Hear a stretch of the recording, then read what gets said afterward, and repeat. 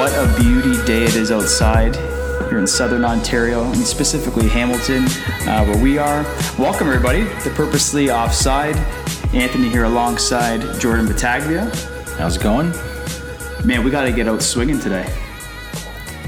Golf season's in the air. Yeah, we got to get out there. I haven't been out once in terms of going to the driving range. I'm not even talking about a round, not even once to the driving range yet. You? I've been once. And? Oh, it's been terrible, as usual. I don't know. Maybe we'll join Austin and the boys out for a round soon. Oh, you went there? I'm sure they got lots of practice in so far. You went there. Well, I ended up seeing. I think it was Kapanen on Instagram and stuff. He was already hitting the course, so glad to see that they're taking in that series lost well. I was just, speaking about golf, I read a tweet this week about what golf contributes to Canada's gross domestic product, or GDP. Golf helps drive the Canadian economy, contributing $14.3 billion to the GDP. That's more than all other sports combined. Isn't that crazy? That's interesting. Yeah. Never ever would have thought that golf, especially being here in Canada, would be a driving factor in that. So it's more than all the sports combined? Combined. So 2,300 golf facilities across Canada. Right. The Canadian golf industry has excellent employment opportunities. Right. If you think about it, it's true, right? You have like your field marshals, your clubhouses, bartenders. Well, servers. Majority of those are all like, baby boomers, those old heads that are, the retirees hitting the links. But then you have 37% of those working at golf courses, Canadian golf courses, are students. So if you're talking about, hiring students or those that are younger. Yeah. Well, you got all the, good-looking golf cart attendees and beer cart girls that are all driving around. And, they're selling like crazy on the golf course, right? Yeah. Canadian travelers make more than 1 million trips involving golf, spending $2.5 billion annually on golf-related travel within Canada. So, think about people heading out to Vancouver, most notably out east, to all has incredible golf. To all the Northern Ontario, Muskokas. Beautiful landscape here in Canada. So you're traveling around Canada, you're contributing to the Canadian economy. So it kind of makes sense, right? Now imagine about all the money spent on traveling to the U.S. to go golf as well. Imagine if you can start keeping that money in here too. And that's what we've been talking about for a while. We've been thinking about going on some epic golf trips. A little road trip to Arizona. Zona, Florida. You got a lot of retirees that head out to Myrtle Beach and other spots in South Carolina too. Georgia. We usually go out to a road trip every year to watch a Leaf game. I think we stopped. We didn't go this year because we usually go to Buffalo. We didn't go this year because every time we go to Buffalo, they just get routed, killed. But we talked about how next year, potentially Zona, Leafs, Coyotes, and then maybe head down to Vegas for a little Leafs Golden Knights action. That's dangerous. It's getting me excited already. There's been we've been talking about tons of roadies to do. Yeah. The other one was the Florida trip. Yeah.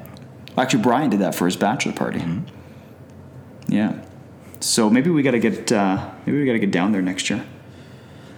But anyway, going back, even on foreign visitors to Canada, they spend about $1.6 billion on golf-related travel and on course spending.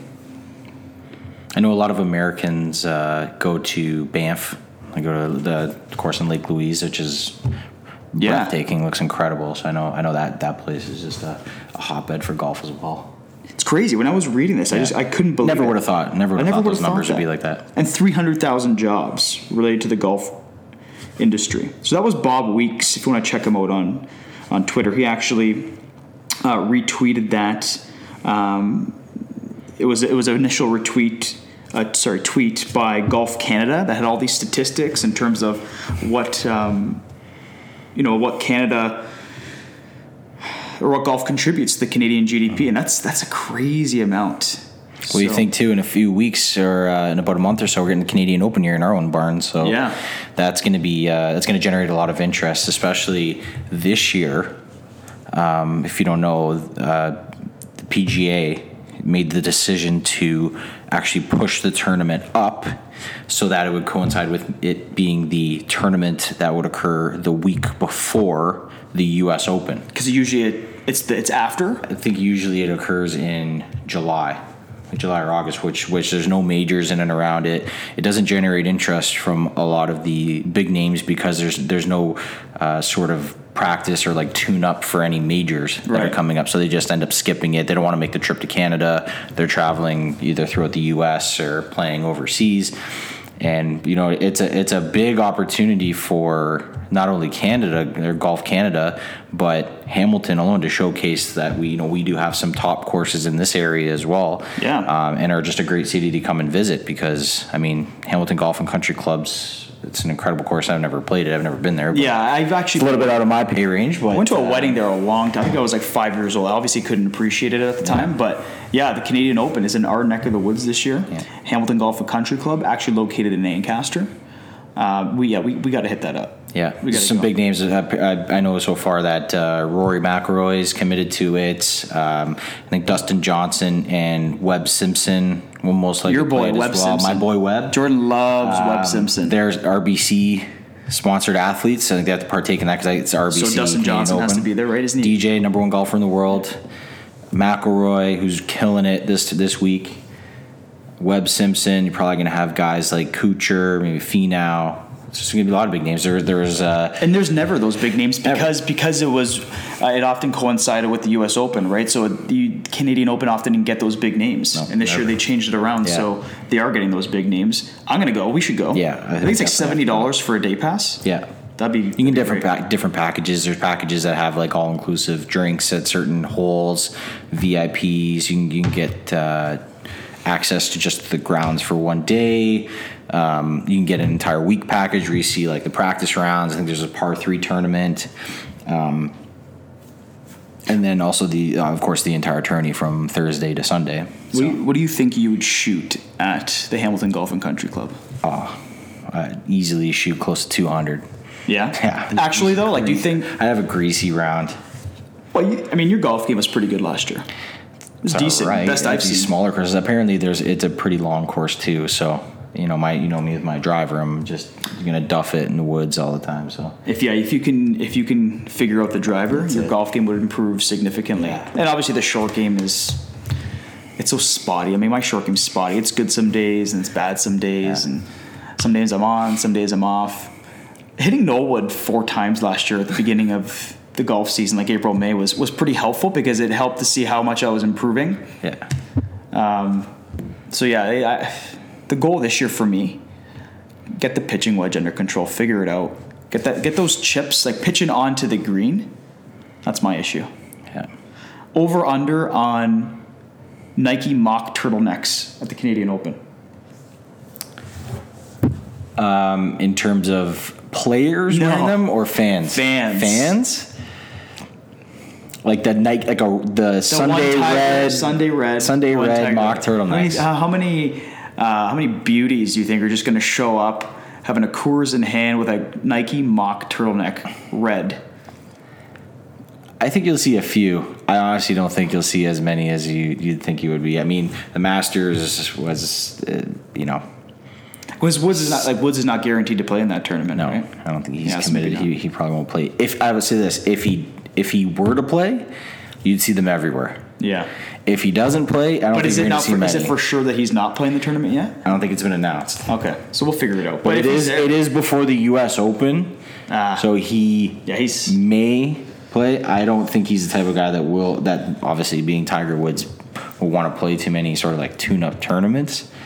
But no, it hasn't been announced or anything yet. It'd be massive, just massive for the city if he were to show up. But I think that now that he won the Masters, imagine the attendance he'd draw if he came to the Canadian Open. It'd be crazy.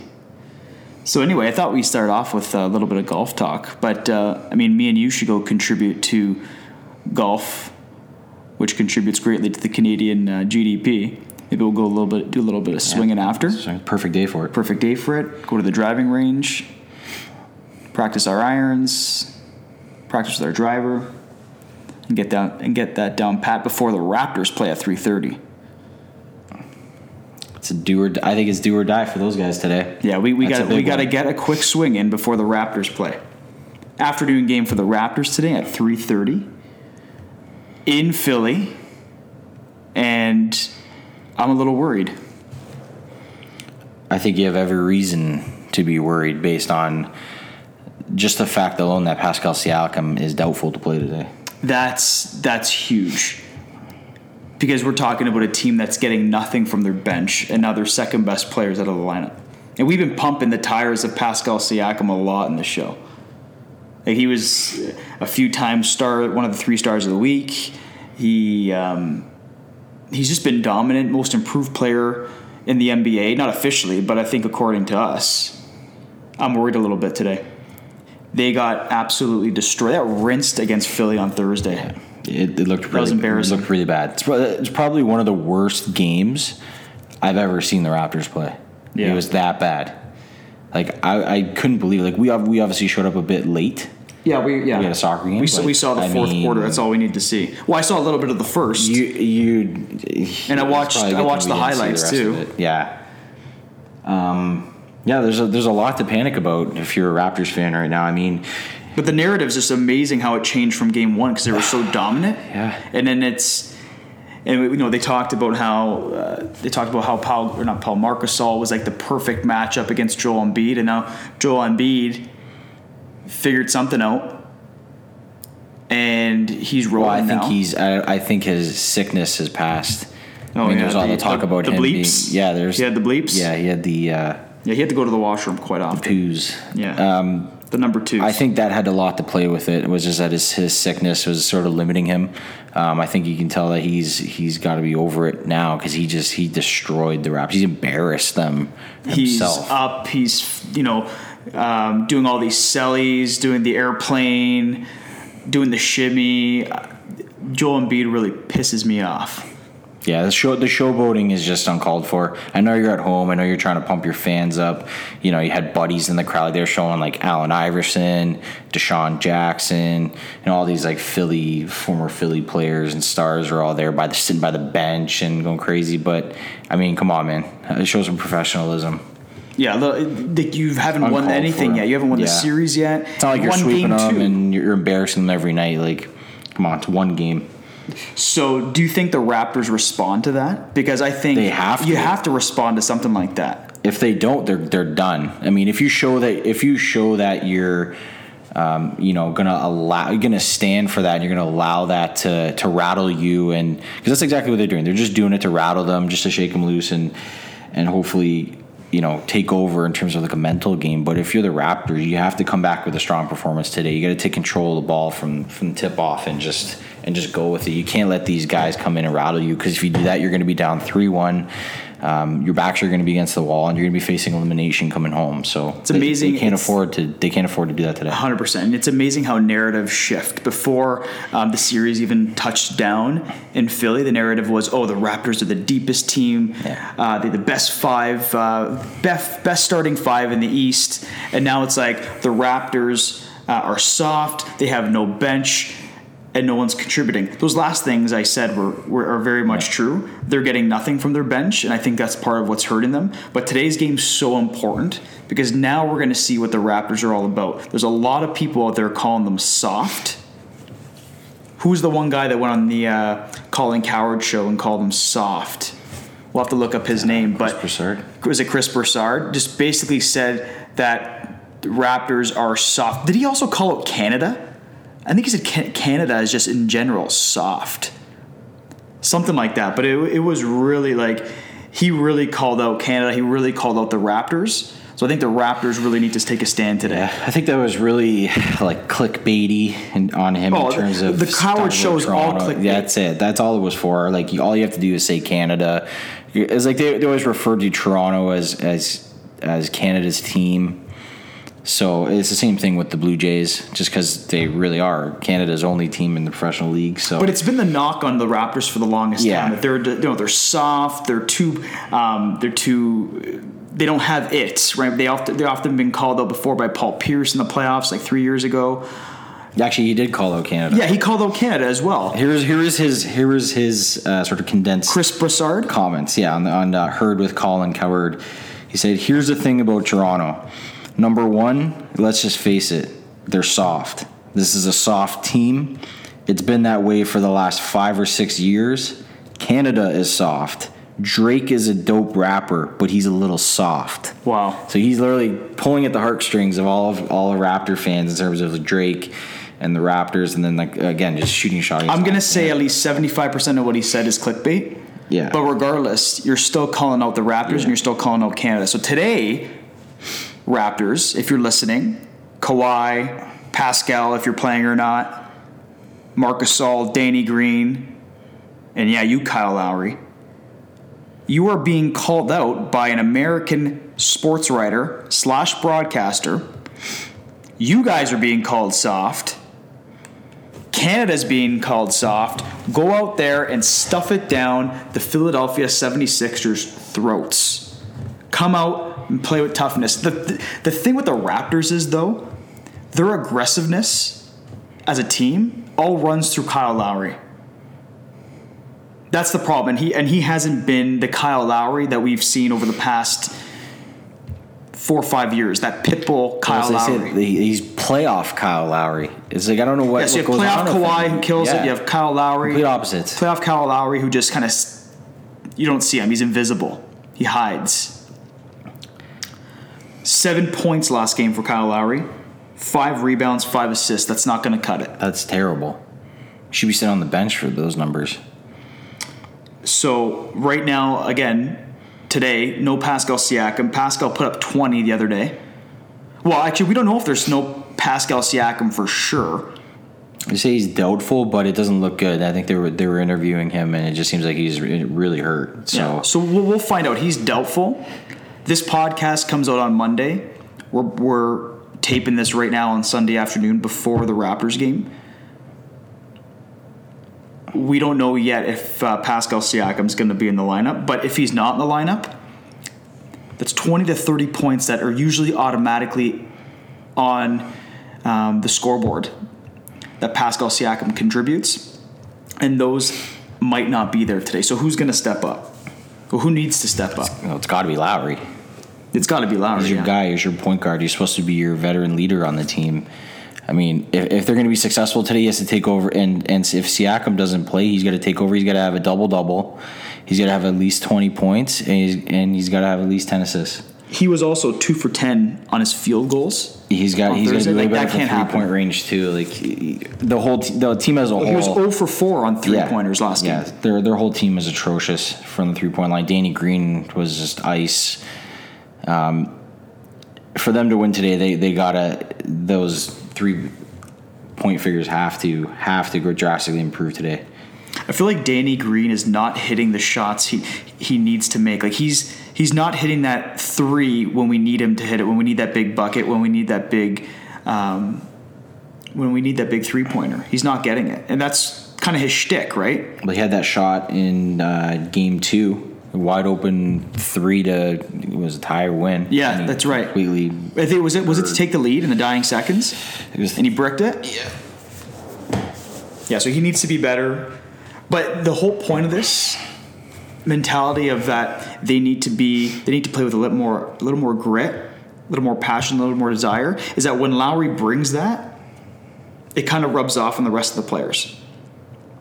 I feel like he's the engine that drives the Raptors. Kawhi is obviously the point producer, the best player on the court, the best two-way player in terms of offense and defense. But in terms of setting the tone, in terms of emotion, fight, determination, it all stems from Kyle Lowry. And if he's gonna have this defeatist mentality, and if he's not gonna show that and portray that and try to rub off on other players to play that style, then the Raptors are doomed. 1 point from Van Vliet last game, from Freddie Van Vliet, is also not good enough. Powell, 6 points. That's also not good enough. What's with Norman Powell? I don't know. What's with this whole bench mob? The whole narrative the entire year was bench mob. Well, that was last year too, right? Yeah, best bench in the NBA, and they just completely crap the bed in the series. It's crazy Just because shut off. Last year they were saying the Raptors had the best bench in the NBA, but the narrative was that's not going to win you an NBA championship because your best players can't be coming off the bench. You're not going to win by having the best bench players in the NBA. You're going to win by having the best starting five. This year it's like their bench is not as deep, but it's hurting them. So it's almost two different narratives in 2 different years, and I think for the Raptors they're having a hard time finding the balance between having a deep bench and the best starting five. I think it's in basketball the way I see it, and you look at the other series like Golden State and Houston. I think basketball is a completely different game than hockey. Well, of course it is. In hockey, depth and goaltending wins you a cup, hands down. In basketball, your stars win you titles. Right. Look at the other night. Look at that Golden State Houston game from the other night. Durant had 46 points. How many minutes did he play? 50. He played 50 minutes. Went to overtime. Oh, okay, that's right. Overtime game, 46 points. James Harden had 41. Just one overtime. Just one overtime. Still, 50 minutes is a lot. Eric Gordon had 30. Like, you want to talk about players that are taking over games. Look at that Golden State Houston series. Their stars are winning the game for them. And then look at Portland, the Trailblazers. Lillard and McCollum winning them that series. There's also consistent scoring too. Like if you look at the Warriors, their starting five, they all had double-digit points. Green, Thompson, Curry, Durant, Iguodala, all double-digit points. If you have consistent scoring from your starting five, you're going to win. Right. Regardless of what your bench is, you can have the bench in the NBA. It doesn't matter. Your starting five and your stars in the NBA are the guys that lead you to championships. So I guess what we can learn from the whole narratives between the 2 years is that your starting five has to be great. They have to put up numbers, but you can't rely on your bench to win you games. No, because that's why they're on the bench. If you're a starter, you're expected to lead your team to wins. So I think that was the problem last year. Yeah. They were relying on their bench to win them games. Now this year they can't even get contribution from their bench when they need to, whether it's to relieve someone or just provide that pop that they need off the bench. They don't have that this year. So having said that, sort of switching to, in terms of like coaching, somebody asked Nick Nurse a question, I think, of playing Kawhi the whole game and saying, you've rested Kawhi the whole season. He didn't play back-to-backs. The whole narrative was we're saving him for the playoffs. And now you get to the playoffs and you start limiting his minutes. Right. What is that? Well, and you bring up a good point because personally I think Kawhi Leonard should be playing in the 40s. Absolutely. 42 minutes.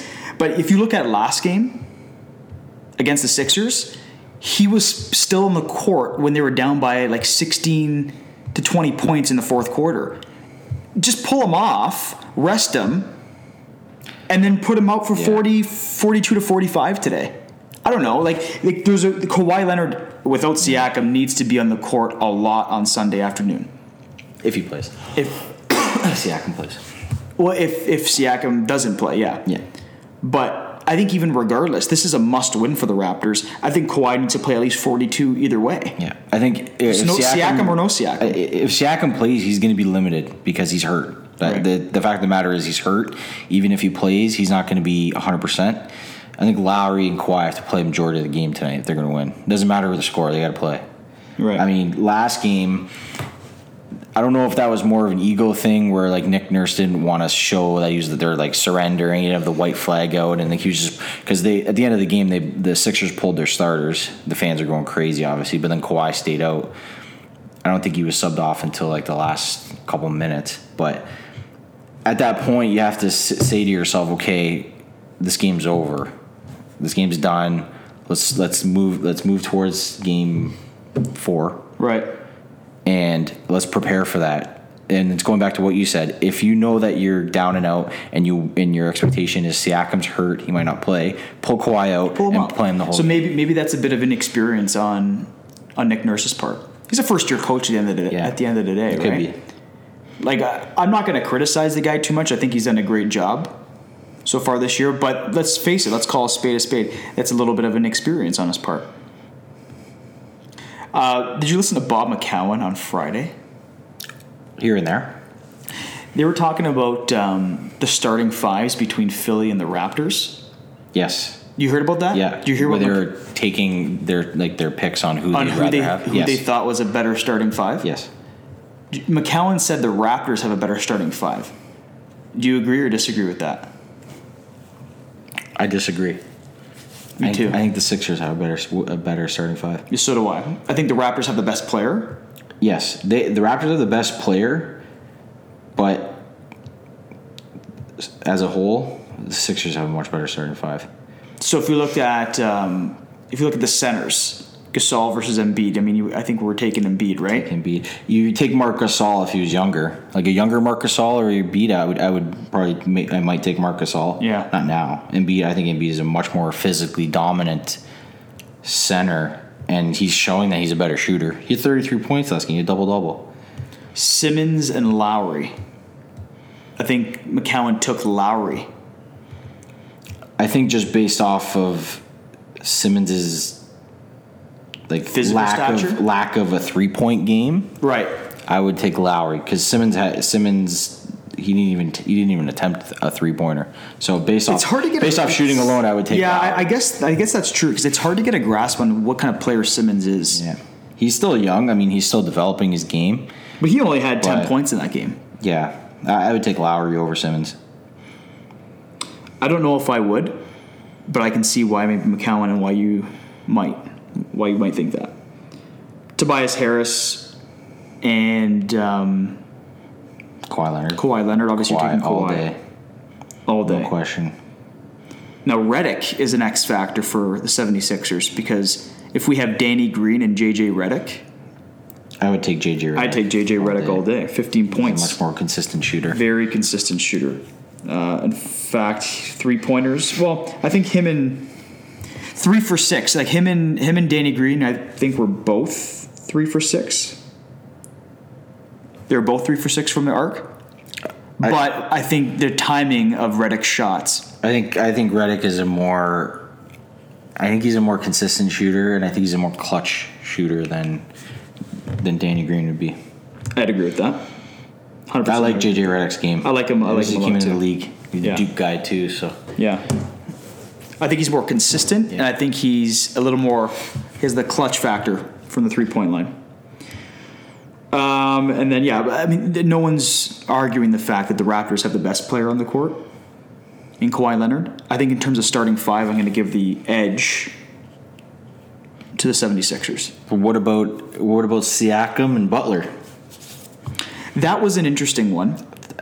I could go down the middle and 50-50 on that. But when Jimmy Butler's on his game and he's fired up, he's so hard to stop. And he's usually a Raptors killer. He's so hard to stop. Yeah. Even throughout his career, even he was with the Bulls, like he has really inconsistent games. Like sometimes he'll be on, but like last game he was on fire, and he was one guy you just couldn't stop. Right.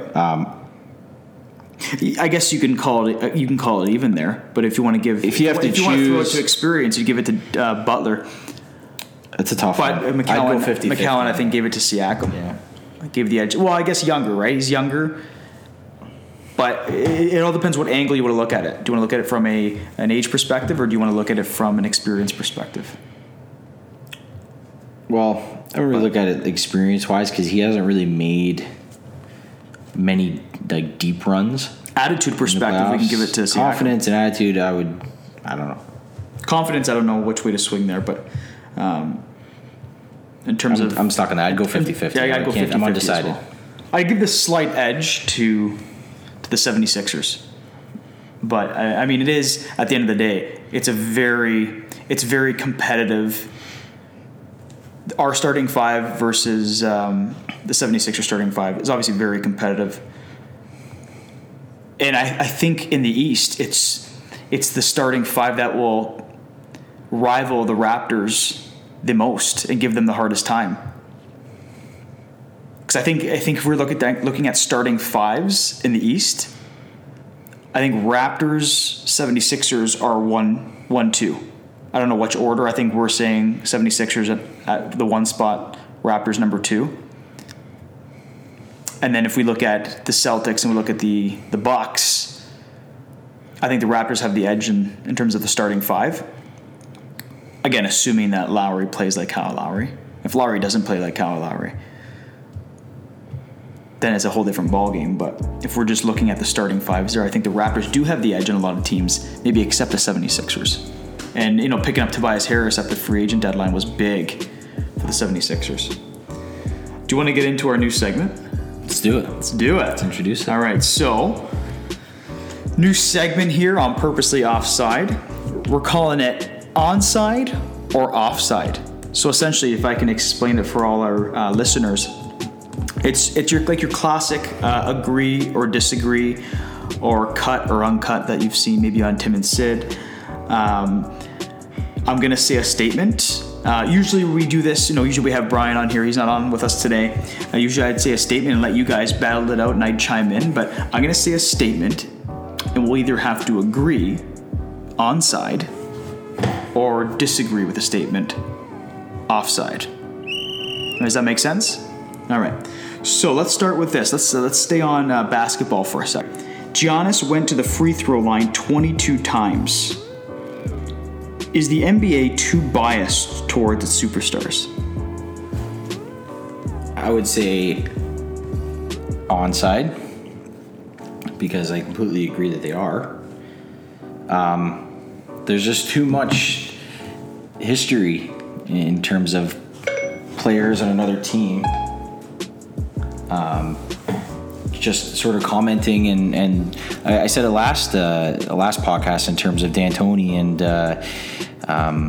the Rockets as well. Like when you have a team that actually goes back and assesses their fouls and or lack thereof, it just seems like there is a huge issue in the NBA with that. I mean, just even looking at the history between the Raptors and the officiating, even in this series, it's clearly evident that there is some lack of consistent officiating, or you could call it bias towards some teams. I think it is across all leagues. There definitely is some.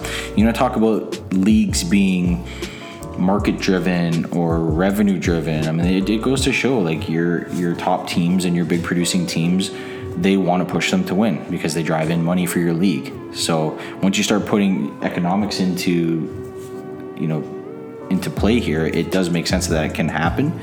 But there's just so much evidence to show that they're there. So yeah, I would say onside. I'm going to go onside too. I think this is something the Raptors personally have struggled with.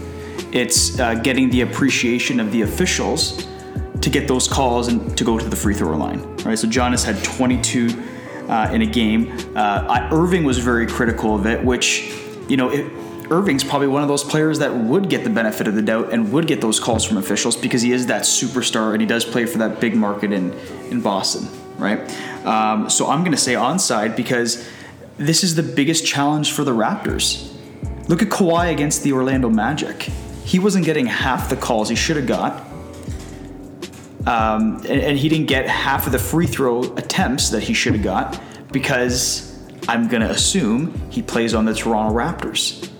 Right, so there was a lot that Orlando was getting away with when Kawhi was driving the net. And I think when it comes to market, like you said, and it comes to player, that totally plays a factor in the way the officials call it, right? Especially if it's the home team, especially.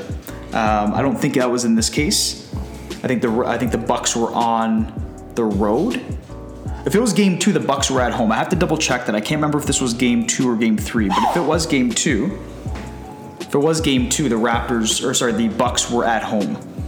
So I think sometimes the calls do favor the home team that obviously plays in a good market and has the superstar or superstars.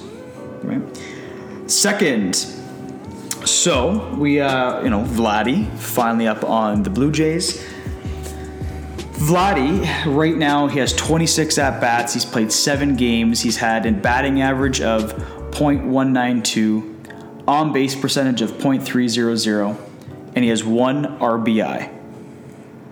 Is Vladdy, this is a statement, Vladdy is still too young and raw to play in the major leagues.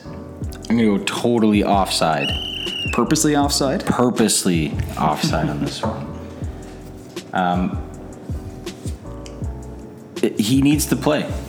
I mean, you look at his history in the minor leagues. He's destroying minor leagues. He's at that point right now where he's too good for the minor leagues, but he's not good for the major leagues. I mean, it's typical of this guy's 20. You know, it's his first time playing the majors. You're playing against some of the best pitchers in the world. You're playing against some of the best teams in the world. This is the major leagues. You have a 20-year-old that's coming into a situation where he needs to develop. And I think that there's so much hype around this kid that I think most of the fans or even the media were just expecting this kid to just come in and just start crushing home runs and just completely take over this team and just dominate. Whereas he's just showing that he's just another but he's just another MLB rookie that needs to find his game. He needs to learn about obviously taking better pitches, speed of the ball, just to sort of get out of this sort of deer in headlights moment where he's here, he's made it. There could also be there's got to be a significant amount of pressure on him as well. That's probably getting to him. He's new to Canada. I mean, obviously his dad played in Canada before, so he's not new to Canada, but. It's a new language. He's dealing with the media on a daily basis where it's all English speaking. He has a translator.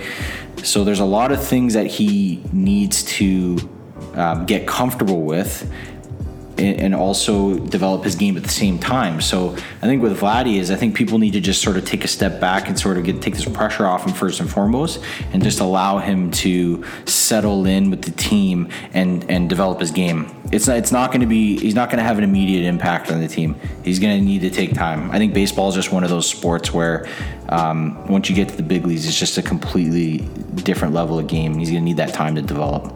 I'm going to go offside as well. And I agree with you. Baseball is like the most studied sport out there, right? Teams are always scouting. Teams are always looking at film of pitchers, of batters, of everything. Like it has in terms of analytics, baseball is number one.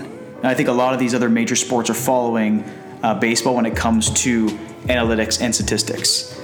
There's literally all the teams in the AL East, all the teams in the Major League Baseball that have the Jays in their schedule, they've all been scouting Vladdy Guerrero in terms of what he likes to do, what he hits on, what he doesn't hit on. And the pitchers adjust to it. Pitchers are very good in Major League Baseball, right? They look at his tendencies and they came up with a strategy to try to get him out. So this is a guy who's coming in fresh. He is a raw talent. He is young. Doesn't have much experience in Major League Baseball, and he's just a rookie. He's 20 years old. Is he 19 or 20? I think he's 19. I think we, like you said, we need to lower our expectations a little bit on Vladdy Guerrero and just let the kid play. He's not going to come in. I think a lot of us, and you hear it on the radio too, you hear it from sports writers, from MLB columnists, a lot of people expected him, especially in Toronto, to come in and just hit some dingers, hit some home runs, and maybe even have a home run by now. The kid's young. He's learning a lot. There's a lot to learn in Major League Baseball. There's a lot to learn pitcher to pitcher too. You're facing different guys every single night. So it's difficult to make those adjustments, and he just needs a little bit of time, right? He hit his first RBI. I'm sure there was a huge weight off his shoulders. Hit his first RBI last night. And I'm sure by the end of the season, we're going to see a progression of Vladdy Guerrero. But to say that this kid has to come into the majors and start crushing it, I think it's a little realistic. It's a little unrealistic, sorry. He's 20 years old, okay? Confirmed. Vladdy Guerrero, 20 years old. Let's let him be a 20-year-old, and let's not be too quick to judge his production or lack of production so far on the Blue Jays.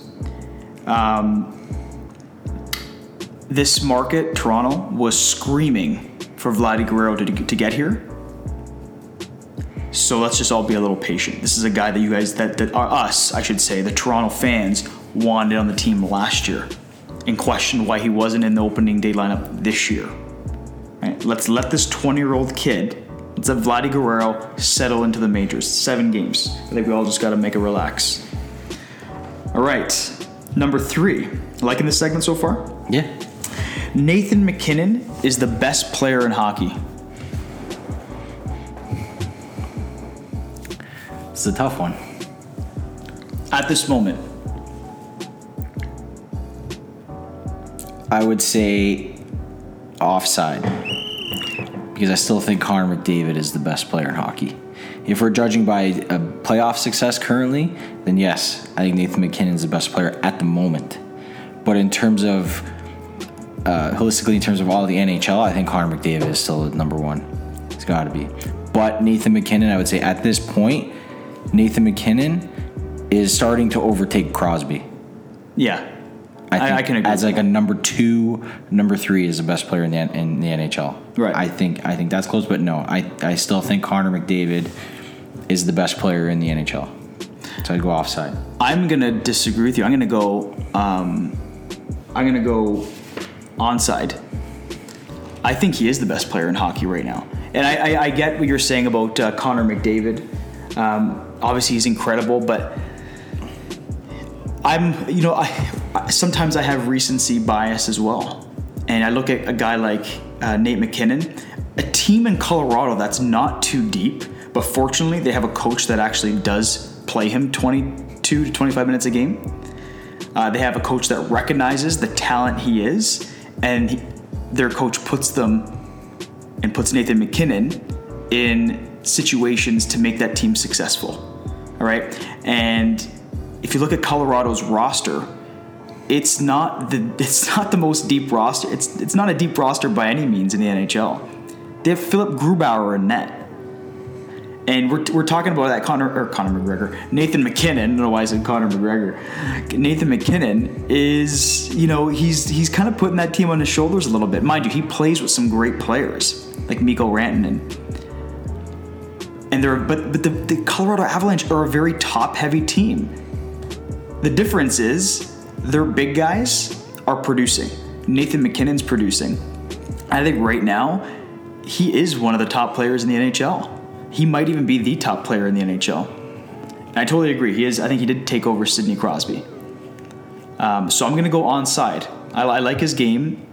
I like what Nathan MacKinnon has shown in the playoffs. And I think that's where it really counts. It's getting to the playoffs, and it's producing in the playoffs. And he's done it. Connor McDavid hasn't been to the playoffs yet. Or he's been to the playoffs once.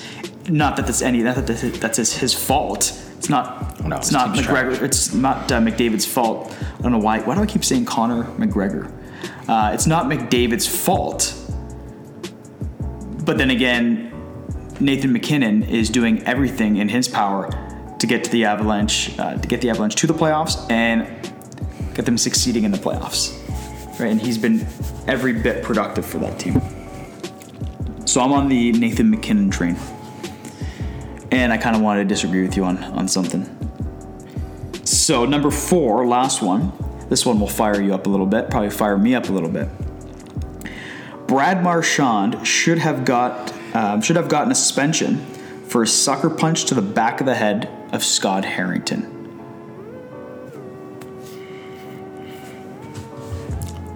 I hate to do this, but I'm going to say offside.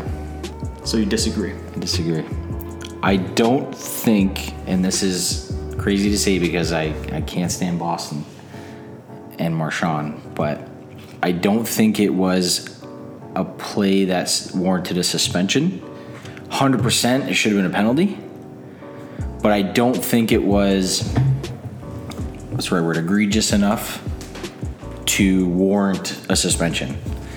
I know a lot of people are calling for it, so, because of where it was, he was on his knees, it was a sucker punch to the back of the head.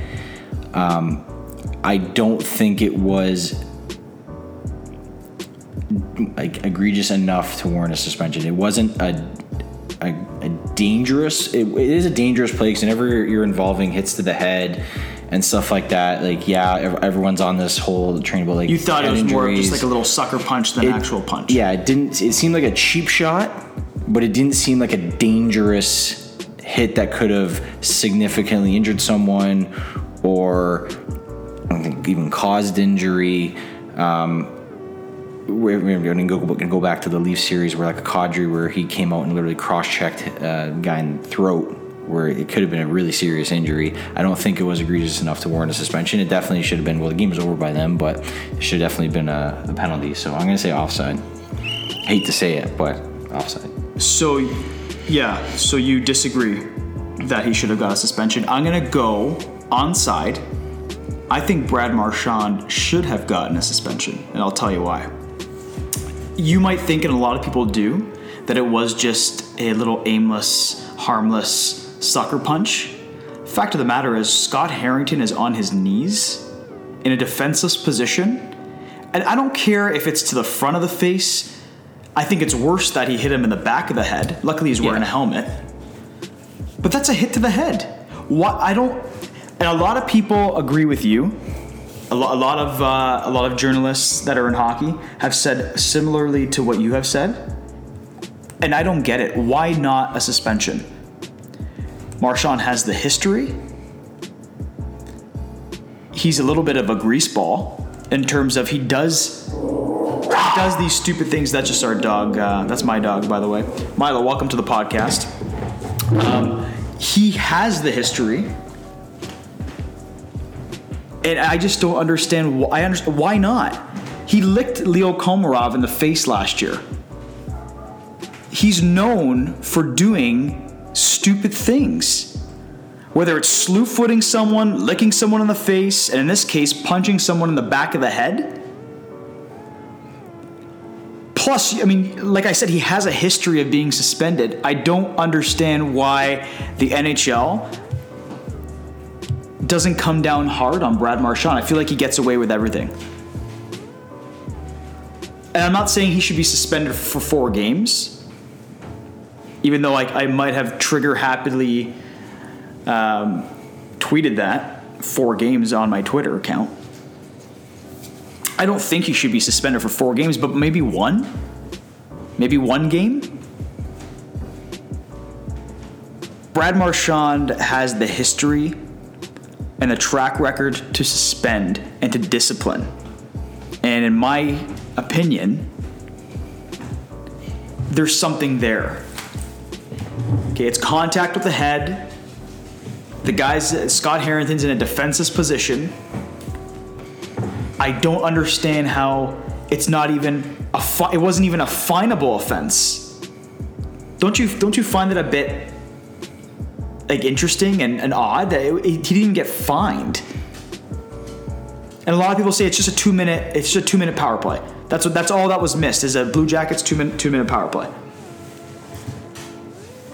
So I don't know, how do you can respond to that. Like you can respond to anything I say, even though it's I think that if you're gonna go and find a guy, like it's a little different. Like in the NBA, you got guys getting fined left and right for plays, but I mean it does happen in the NHL too, but not as costly, I guess, as some of the fines you see in the NBA. But if you're gonna go that way and say we're gonna fine him, then there should be a review for a suspension.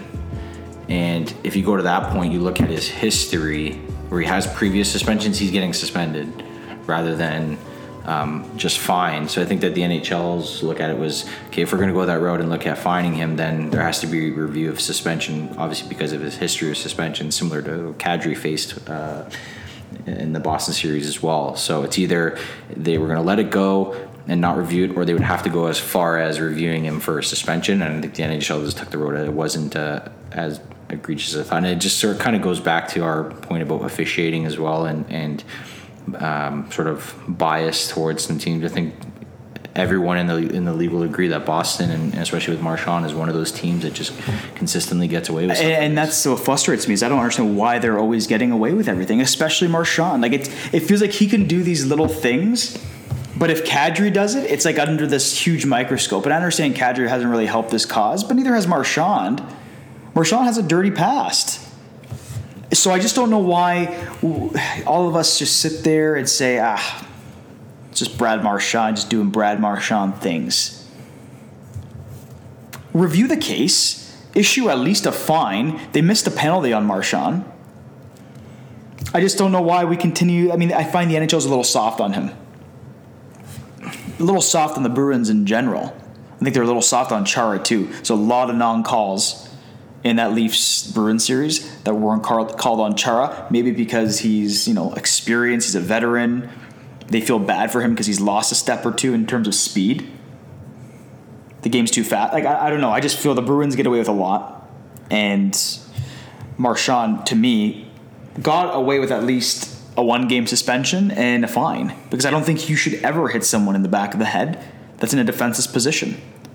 At least, it's one thing if you're in a scrum and you give him a little face wash, a little glove, a little love tap to the face. But that wasn't the case here. So that concludes onside or offside. All right, little segment we'll do each week. We should post these questions individually on our Twitter as well. Absolutely. Let us know of your thoughts too. I mean, if you have any comments or rebuttals to any of our takes as well, just feel free to comment. Like I said, go subscribe. We're on across all platforms to start a podcast, so we'll get these questions posted, and we want to hear your thoughts too. Yeah, I'll post these questions on our Twitter. You can follow us at PO Sports Talk. I'll post these questions on our Instagram, purposely_offside. Comment below. Let us know what you think. You can agree with us. You can disagree with us. Makes for good discussion. Even gives us a little more to talk about here on Purposely Offside on the podcast. So let's transition. Let's continue with hockey. Right. Let's continue with what's going on in the NHL right now. We have obviously our Leafs are out. All right, so we're not really going to touch them right now. There's a lot to talk about with them, but that'll come later in the summer with cap issues and all that. Maybe we'll talk a little bit about that after. I don't know. But I think the biggest story in the NHL right now are the jerks. Bunch of jerks as far as I'm concerned. Still.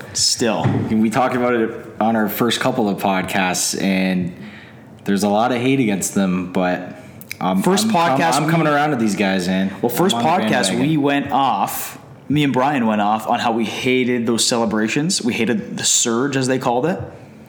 You loved it. I love it. And it seems to have brought this team together. I think you argued that back in, I think it was beginning of March or end of March, when we started this podcast, that it did something to unify the fans, unify the team. And I guess in hindsight, you're right. I still didn't like the way they were celebrating, but clearly they got something here. So last night, or was it Friday night, the Carolina Hurricanes officially knocked out the New York Islanders in 4 games. It's stunning. The New York Islanders won as many games in the second round as the Toronto. I saw all the jokes about, I saw someone tweet after Friday or it was early Saturday, they're saying that John Tavares and the New York Islanders won as the same amount of games in the second round. Yeah, that's right. I saw that tweet. That was pretty witty. It's clever. Yeah, it's clever. Yeah. So, joke's on you, Islander fans. So what's with the Carolina Hurricanes? I think that's what we all want to know. I think, for starters, and they really touched base on it in Hockey Night in Canada, it's Rod Brind'Amour. I think they finally have a good coach that knows how to lead a team. I mean, you're talking about a guy who led them to a cup when they won it in 2006. He was always a great player, and I forget who was talking about it. I think it was McCowan, or it was the CBC panel as well. They're talking about how they felt that Bill Peters could only take that team so far, and then Brind'Amour came in and is sort of pushing them to the brink of another. It's crazy to say. Bill Peters was a systematic coach. Yeah, he's a systematic coach, but he didn't know how to lead and inspire a team to play under that system. And there were comparisons to Mike Babcock and the Toronto Maple Leafs. See, we say we're never going to systematic. We say we're not going to talk Toronto. It's literally impossible. We're going back to them. I mean, there's always things we can compare. There is comparisons to that as well. Well, because Babcock is a system coach. Yes. So that begs the question: can Babcock rally his troops? Can Babcock inspire his players to play? We're going to find out. because it's inspiring what Rod Brind'Amour is doing with that group, and it proves that it's not all about system. I think you have to have a style of play. You have to have a system, but it's not all about system. Forward one should be here. Forward two should be. It's not all about that. Yeah. I think a little bit is about hustle, determination, heart, wanting to win, and I think that's what Brind'Amour has brought to this team. Well, they say that the thing about him is he doesn't talk to his players like he's a coach. He talks to them like he's a player and he's a leader, like he's one of the guys on the team still. He doesn't have that sort of coach-player mentality. He's very personal with his players, and he's all about... So I think what you're saying is he sounds like a player's coach. Yes. Okay, so this is where it does work for some teams and it doesn't work for others. And that's the thing, right? It all depends on what type of team you have. We know that the NHL is the biggest copycat league out there. Mm-hmm. And what I mean by that is when a team wins a cup, I think a lot of teams analyze, okay, what did they do to win that cup? Or even if a team makes it deep in the playoffs, what did they do to get there? Yeah. And I remember the one year when Pittsburgh won the Stanley Cup back in, I think it was 2 seasons ago. Yeah, they went back-to-back. The one where they lost Letang for like the whole playoffs. It was the second cup they won in the back-to-back. A lot of the people said, okay, well, you don't need top-notch defensemen to win a cup because Letang was out. They had like Nick Schultz playing defense. They didn't have the deepest blue line in the league. They had Ron Hainsey on that team, hence why the Leafs went out and grabbed them. So people started saying, okay, we don't have to focus on our defense. Let's focus on our offense, and we'll plug in $2-3 million players in our defense. But that doesn't always work. That doesn't guarantee you. Guarantee you winning. Winning is not guaranteed because you copied the format of the Pittsburgh Penguins. Okay. Then last year, people said, okay, well, you need 2 quality goaltenders to make it deep into the playoffs and potentially to win a cup because the Capitals started Philip Grubauer last year, got chased out, Holtby came in. Well, Pittsburgh did that too with Murray and Fleury. And they did, yeah. They won. Fleury played the whole season, was struggling. Murray comes in, steals him a cup, or wins him a cup. Point is, the NHL is all about copying what previous teams did to succeed. Well, the Leafs you hear the narrative of the Leafs too is, we got to model the Chicago Blackhawks. Yeah. They always talk about that with Kane and Taves, and they got Matthews and Marner. Like, there's always that narrative. We need to copy the Blackhawks because they were a dynasty. And you don't know if that same chemistry, that same system is going to work because, let's face it, that cup run was 10 years ago. And I think you bring up a good point as well. Who was the other team? I mean, we talked about Pittsburgh. It wasn't only the lack of defensemen, but the power up the middle that Pittsburgh had. Oh, you got to have 2-3 very good centers, strong centers. Who has that now? Toronto. Does it guarantee them victory? No. But yeah, you're 100% right. They try to copy those big teams that make it far into the playoffs and usually win a cup. Look at LA. Everyone was trying to copy LA because they thought you needed 6'5", 240. Heavy hockey. Did it work? No. Hockey actually trended the other way. Skill and speed, not so much physicality and size. So now I have a feeling that people in certain organizations are going to be vouching for coaches that are not so system focused, coaches that are players coaches, but I don't know how far that can go with certain teams. And I don't know if a player's coach is always the best way to go for certain teams.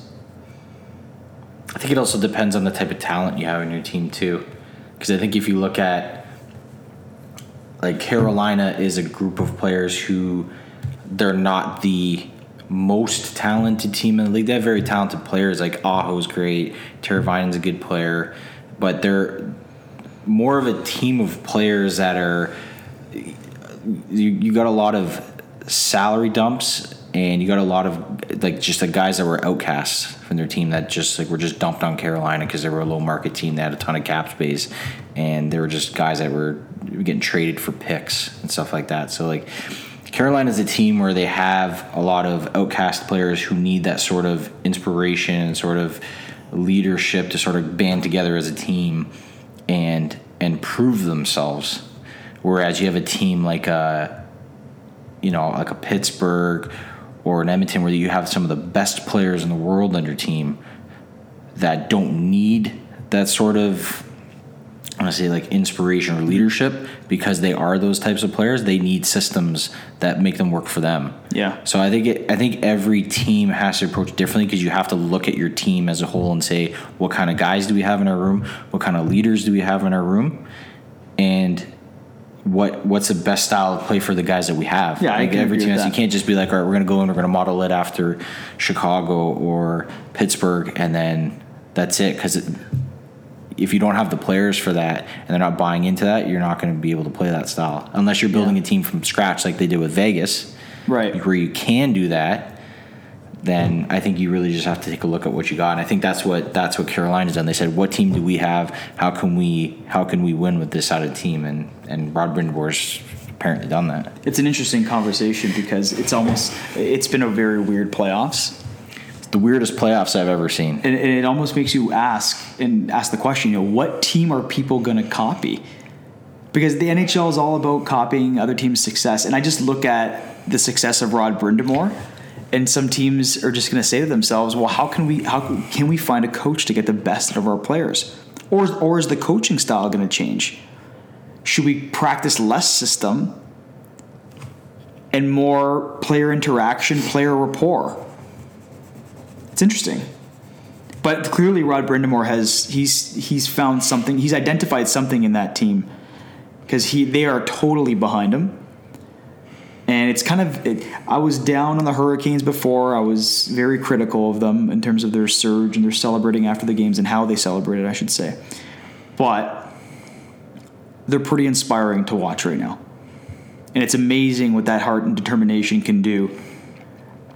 Because we're talking about a team that eliminated the Islanders,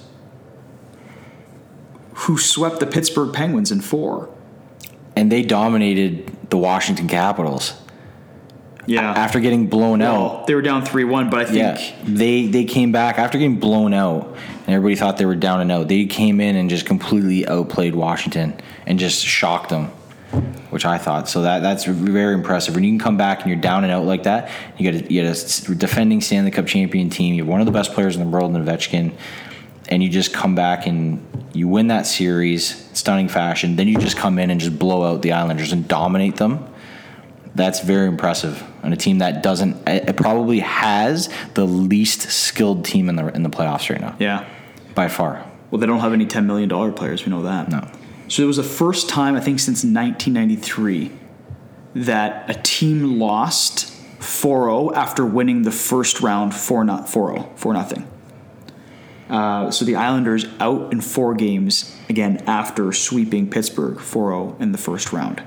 Carolina's off to the Eastern Conference Finals. They'll either face the Boston Bruins or the Columbus Blue Jackets. Right now, it looks like the Boston Bruins, it looks like their experience is coming to fruition right now. The Boston Bruins are an experienced hockey team, and they're really showing that right now because they know how to win games, Boston. There's no way to quantify it or to break this down. The Boston Bruins know how to win hockey games. It's like when they say to themselves, we're winning, that's it. It's impressive. When they want to play, they come out and play. It's impressive. Game 3, they had to win that game in Columbus. They win it 4-1. They played a great hockey game. Pure, like, classic Boston Bruins hockey. Shut down hockey.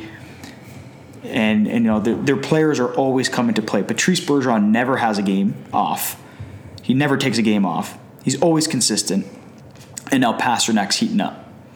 Krejci's playing like Krejci's playing good. He's The unsung hero of the Boston Bruins is David Krejci. It's almost, it makes me so mad because Boston is the most spoiled fan base in all of sports. Yeah. All their teams know how to win. The Boston Bruins, they just know how to win, and it's tough to beat that. You know, Toronto had a hard time. They had a hard time closing out the Bruins at home in Game 6 because the Bruins know how to win. A lot of that's experience. A lot of that is just culture. And, you know, the Bruins have that going for them. I think they're gonna close out Columbus next game. Yeah, Tortorella was confident it's going to go to 7, but I think Boston's they'll win that. Boston has home ice, which win. means something for them. I know it hasn't meant a lot in these playoffs, but I think for Boston it still means something. That crowd's pretty rowdy. Gets behind their team. We finished up with Carolina. We didn't mention Don Cherry's comments last night. Don Cherry basically called the whole Carolina fan base a bunch of bandwagoners. And basically said, well, you were telling me, because you actually watched it live, right, when he was saying it? Yeah. He had a very interesting, classic Don Cherry take on the whole thing.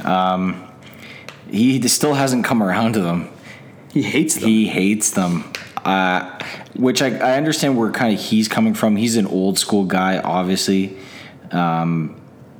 He loves that old time hockey still. He's a guy that's never going to shake it. That's just who he is. He loves that old time hockey, and he always talks about it. But I think he just does. He's not embracing the new age NHL. He's really still stuck in his ways, which I think a lot of people are getting really sick and tired of. And you see it online on social media and stuff. Some people absolutely love him, and some people absolutely hate him.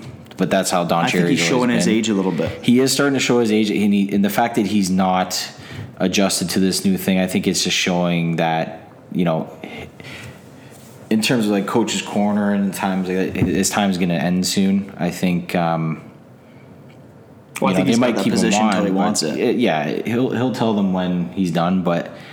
This is what it's starting to get to a point where I'm really disagreeing with a lot of his points. He basically doesn't like the Hurricanes because he didn't like their after game celebrating the surge. I didn't like it either, but he still hasn't even given them much love on Coach's Corner. He hasn't acknowledged the fact that they're actually a good hockey team. They're a good hockey team. I think he just sees that like they're gimmicky. Yeah. And like they're just using it just to win over fans, but like he's not really accepting the fact that they're actually a good team, and they back up what they're preaching, sort of. And I think the point he was getting to last night, and this I can kind of agree with. If you look at the Carolina Hurricanes, they do have a pretty good team. Slavin is a great defenseman. Dougie Hamilton's playing some great hockey. Especially in the second half. Great. Justin Falk, Jordan Stahl, the resurgence of Jordan Stahl in this team. Yeah. Sebastian Aho. Who's unreal. He's phenomenal. Brett Pesce on defense. They're actually Justin Williams. I don't think Justin Williams. One of the most clutch guys in hockey, Justin Williams. So they have a good club. I don't think you have any superstars there, although Slavin is honestly progressing towards a superstar defenseman. I think Aho will be. And Aho might be. He already hasn't been. He's one of the best players on their team, but not a household name yet because of where they play. But I think what Don Cherry's trying to get at is, Carolina has a good hockey team, but the fans are only there because they're winning.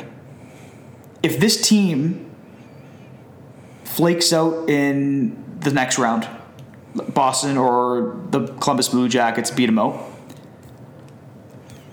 what's their attendance look like in Game 1 next year? I think it's back down to 12 to 13,000. I think that's what he's saying. He's like, you only got 19 to 20,000 people in that arena in Carolina because of their success.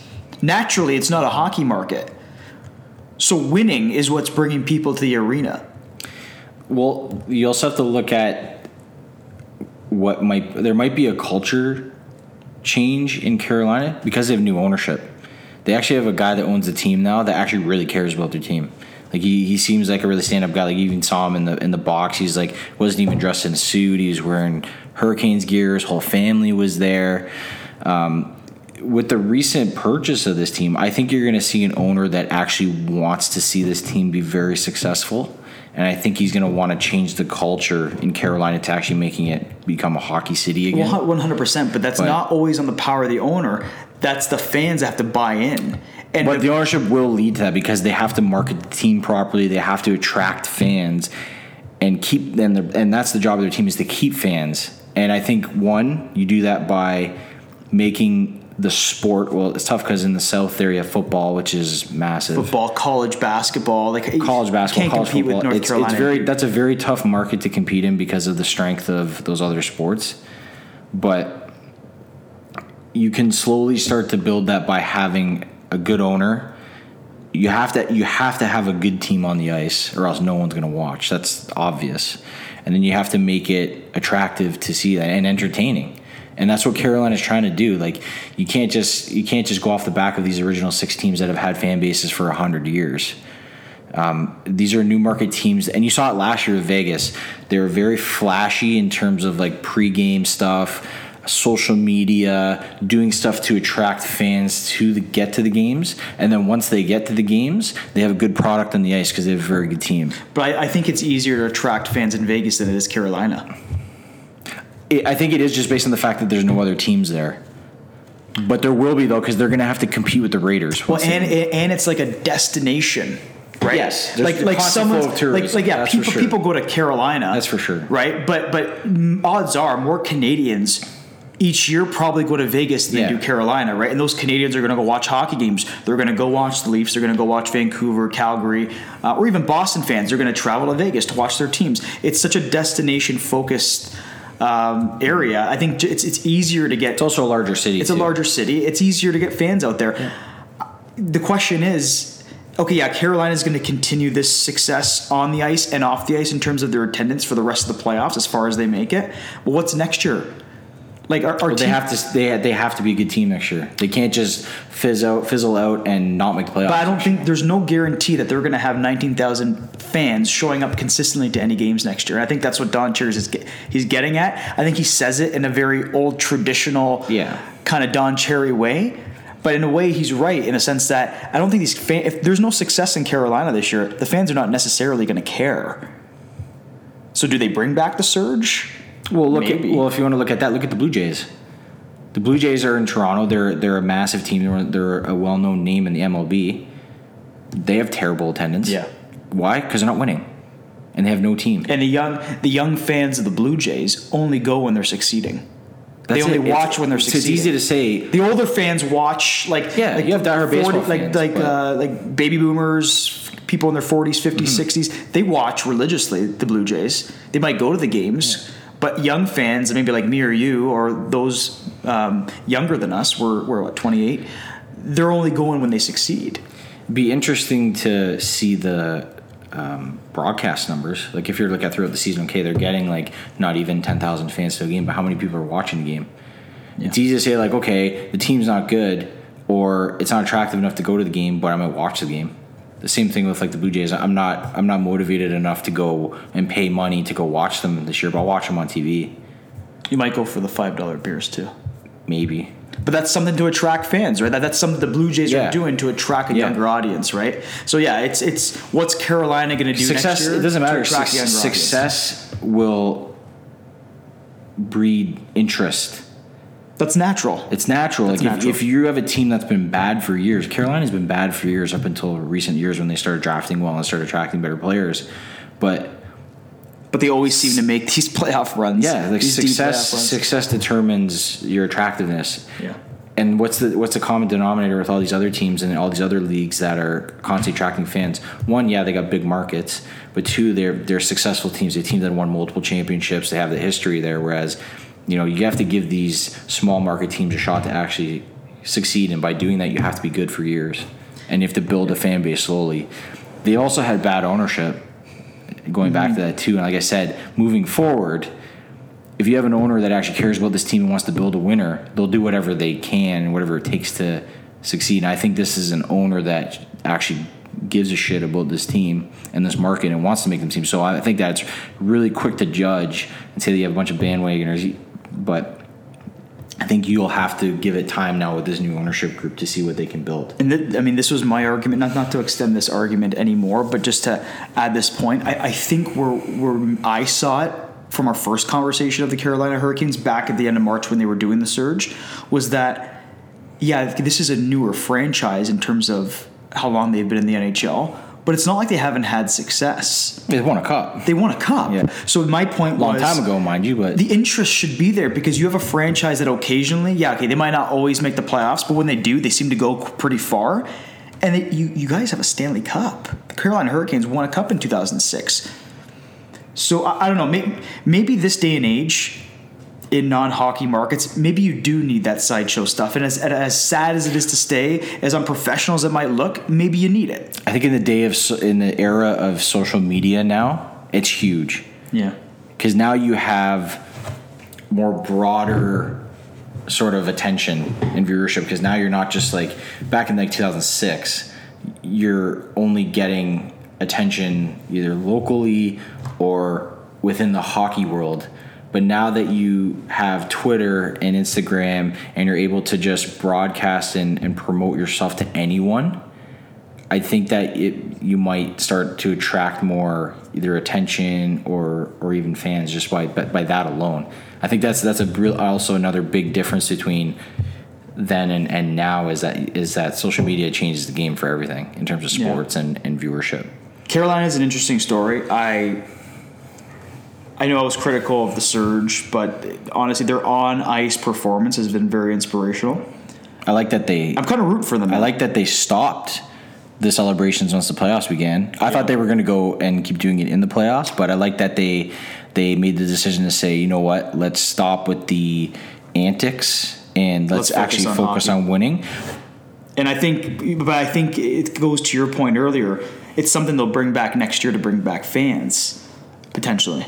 I'm going to throw a hot take out here.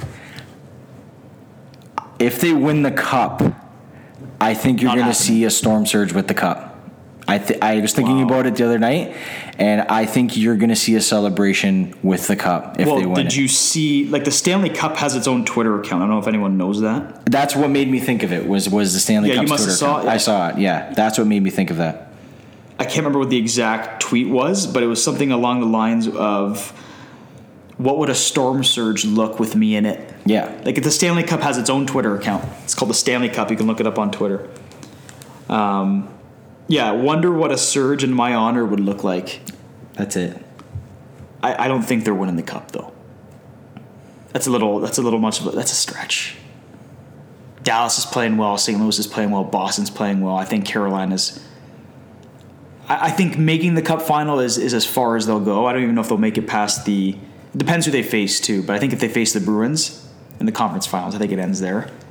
Nonetheless, a great story. A great story. Yeah. But they also have...